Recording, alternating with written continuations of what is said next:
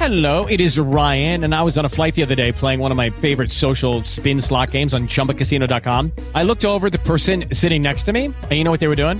They were also playing Chumba Casino. Coincidence? I think not. Everybody's loving having fun with it. Chumba Casino is home to hundreds of casino-style games that you can play for free anytime, anywhere, even at 30,000 feet. So sign up now at ChumbaCasino.com to claim your free welcome bonus. That's ChumbaCasino.com and live the Chumba life. No purchase necessary. VGW Group. Void where prohibited by law. See terms and conditions. 18+. Rio yumuşak bir tonla gerçekten de böyle bir eleştirinin dayanaktan yoksun olacağını, ancak Rambert'in tanıklığının eksiksiz olup olmayacağını yalnızca bilmek istediğini söyledi. Ben tam olmayan tanıklık dışında bir şey kabul etmem. Böylece sizin tanıklığınızı da kendi bilgilerimle destekleyemeyeceğim. Bu Saint Just'un dili, dedi gazeteci gülümseyerek. Rio ses tonunu yükseltmeden o konuda hiçbir şey bilmediğini, bunun yaşadığı dünyadan bıkmış ancak yine de benzerleriyle aynı zevklere sahip olan ve kendi adına haksızlık ve ödünleri reddetmeye kararlı bir insanın dili olduğunu söyledi. Rambert boynu omuzlarına gömülmüş doktora bakıyordu. "Sizi anladığımı sanıyorum," dedi sonunda ayağa kalkarak.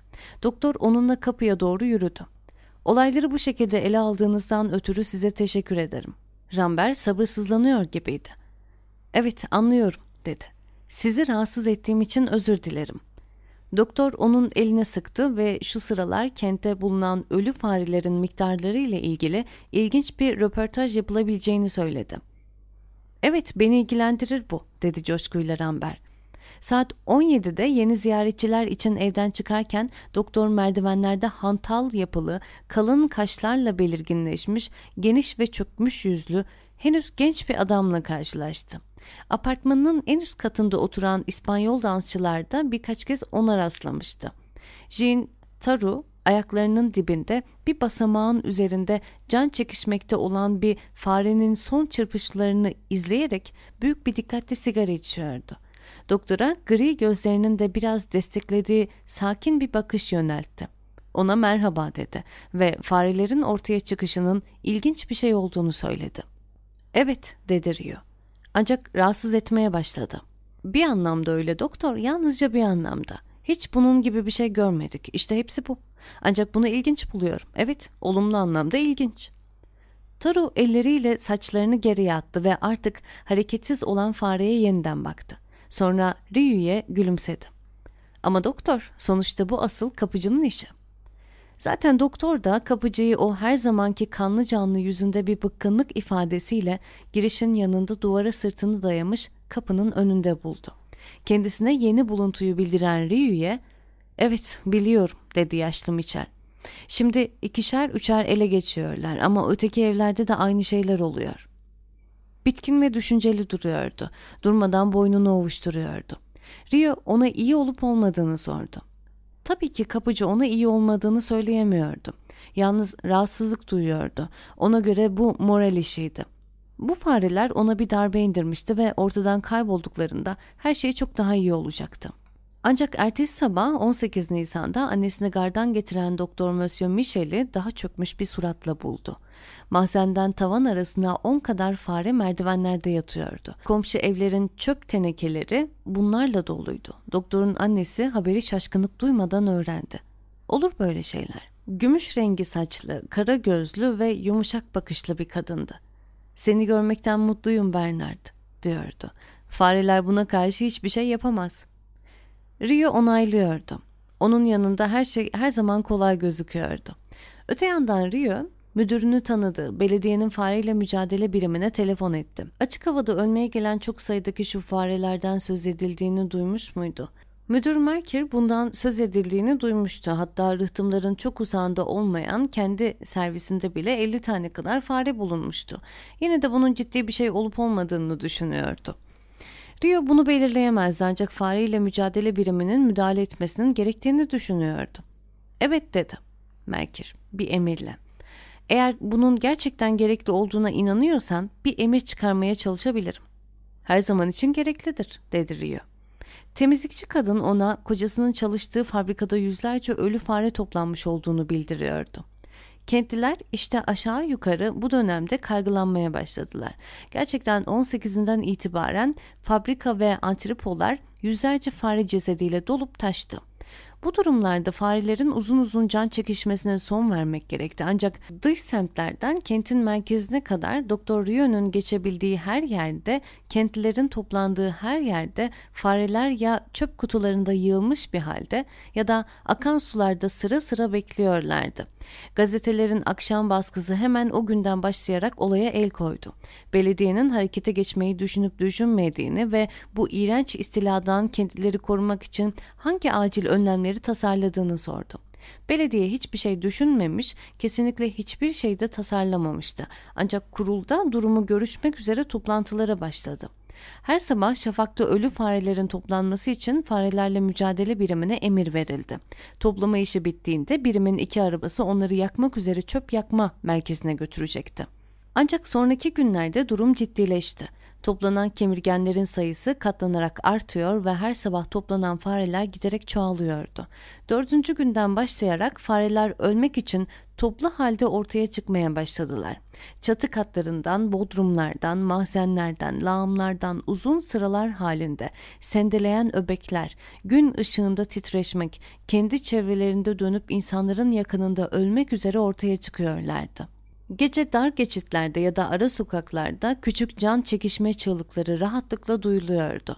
Sabah kenar mahallelerde dere boyunca uzanmış olarak bulunuyorlardı. Sivri burunlarında küçük bir kan çiçeği, bazıları şişmiş ve kokuşmuş, bazıları da katılaşmış ve bıyıkları hala sert. Kentin içinde de sahanlıklarda ya da avlularda küçük yığınlar halinde onlarla karşılaşılıyordu. Bazen de idare binalarının salonlarında, okul avlularında, kafelerin teraslarında tek başlarına ölmeye geldikleri oluyordu. Şaşkına dönmüş yurttaşlarımız onları kentin en yoğun bölgelerinde buluyorlardı. Place d'Armes, Front de Mer'in gezi yolu zaman zaman kirleniyordu. Şafakta ölü hayvanlardan arındırılan kent, gün içinde yavaş yavaş giderek artan sayıda onlarla yeniden karşılaşıyordu. Kaldırımlarda akşam gezintisi yapan birçok kişinin ayağının altında yeni can vermiş bir cesedin yumuşak kütlesini hissettiği de oluyordu. Üzerinde evlerimizin dikildiği toprağın kendisi şimdiye kadar derinlerinde için için kaynayan çıban ve kanlı irinlerin artık yüzeye çıkmasına göz yumuyordu adeta. Tıpkı hastalığı yerinde bir insanın beynine kan hücum etmesi gibi. O zamana kadar öylesine dingin yaşamış ve birkaç günde allak bullak olan küçük kentimizin geçirdiği o şaşkınlığı düşünün yalnızca. İşler öyle ileri gitti ki, Randok Ajansı gayri resmi haberleri verdiği radyo yayınında yalnızca 25 Nisan günü 6231 farenin toplandığını ve yakıldığını bildirdi. Kentin gündelik görüntüsüne ilişkin kesin bir fikir veren bu sayı kargaşayı arttırdı. O zamana kadar yalnızca tiksinti veren bir olaydan yakınılmıştı. Şimdi ise henüz ne boyutlarının belirlenebildiği ne de kaynağının anlaşılabildiği bu olgunun tehdit edici bir yanı olduğunun farkına varılıyordu. Yalnız yaşlı İspanyol ellerini ovuşturmayı sürdürüyor ve yaşlılara özgü bir neşeyle çıkıyorlar diye yineliyordu. Öte yandan 28 Nisan'da Ransdok yaklaşık 8.000 farenin toplandığını bildiriyordu ve kentte endişe doruğa ulaşıyordu. Kökten önlemler isteniyor, yetkililer suçlanıyor ve deniz kıyısında evi olanlar oralara çekilmekten söz ediyordu. Ancak ertesi sabah ajans olayın ansızın durduğunu ve fareyle mücadele biriminin yalnızca önemsiz miktarda ölü fare topladığını bildirdi. Oysa aynı gün öğle saatinde Doktor Rio apartmanının önünde arabasını park ederken yolun kenarında başı öne eğilmiş, kollarıyla bacakları ayrık bir kukla gibi güçlükle yürüyen kapıcıyı fark etti. Yaşlı adam bir rahibin koluna tutunuyordu. Doktor rahibi tanıdı. Birkaç kez gittiği ve kentimizde din konusuna ilgi duymayanların bile büyük bir saygı gösterdiği, çok okumuş ve militan bir cizvit olan rahip Panelo'ydu bu. Onları bekledi. Yaşlı Michel'in gözleri parlıyordu ve soluğu ıslık ıslık çıkıyordu. Kendini iyi hissetmemiş ve hava almaya çıkmıştı ancak boynunda, koltuk altlarında ve kasıklarındaki şiddetli ağrılar onun eve geri dönmesini ve rahip Panelo'nun yardımını istemesini zorunlu kılmıştı. "Şişlikler yüzünden," dedi. "Biraz uğraşmak zorunda kaldım." Doktor bir kolu apartman kapısının dışında Michel'in ona uzattığı boynun alt tarafında parmağını gezdirdi. Bir sertlik oluşmuştu. "Yatın ve ateşinizi ölçün." Sizi bu akşamüstü görmeye geleceğim. Kapıcı gittikten sonra Rio, rahip Panelu'ya şu fare hikayesiyle ilgili ne düşündüğünü sordu. Evet, dedi rahip.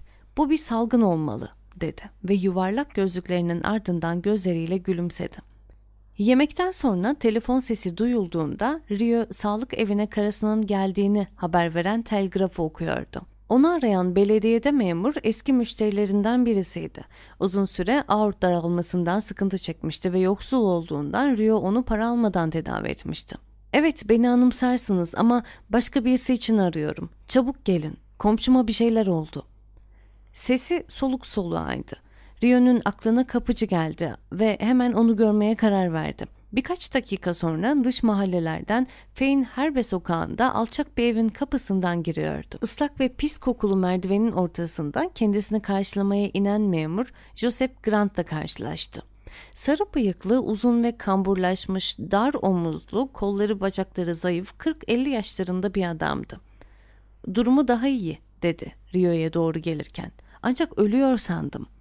Burnunu siliyordu. İkinci ve son katta sol kapının üzerinde Rio kırmızı tebeşirle "Girin, kendime astım" yazısını okudu. İçeri girdiler. Devrilmiş bir sandalye ile bir köşeye itilmiş masanın üzerinde bir ip asılıydı ama boşlukta sallanıyordu. "Onu zamanında ipten indirdim," dedi Grant.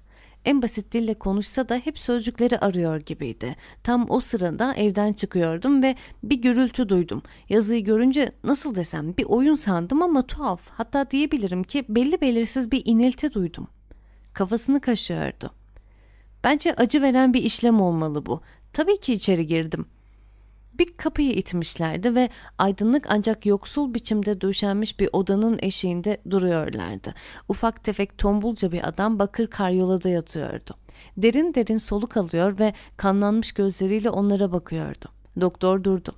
Soluk alıp verişlerin arasında küçük fare çığlıkları duyuyor gibiydi. Ancak kıyıda köşede hiçbir şey kımıldamıyordu. Rio yatağa doğru gitti. Adam çok yüksekten düşmemişti.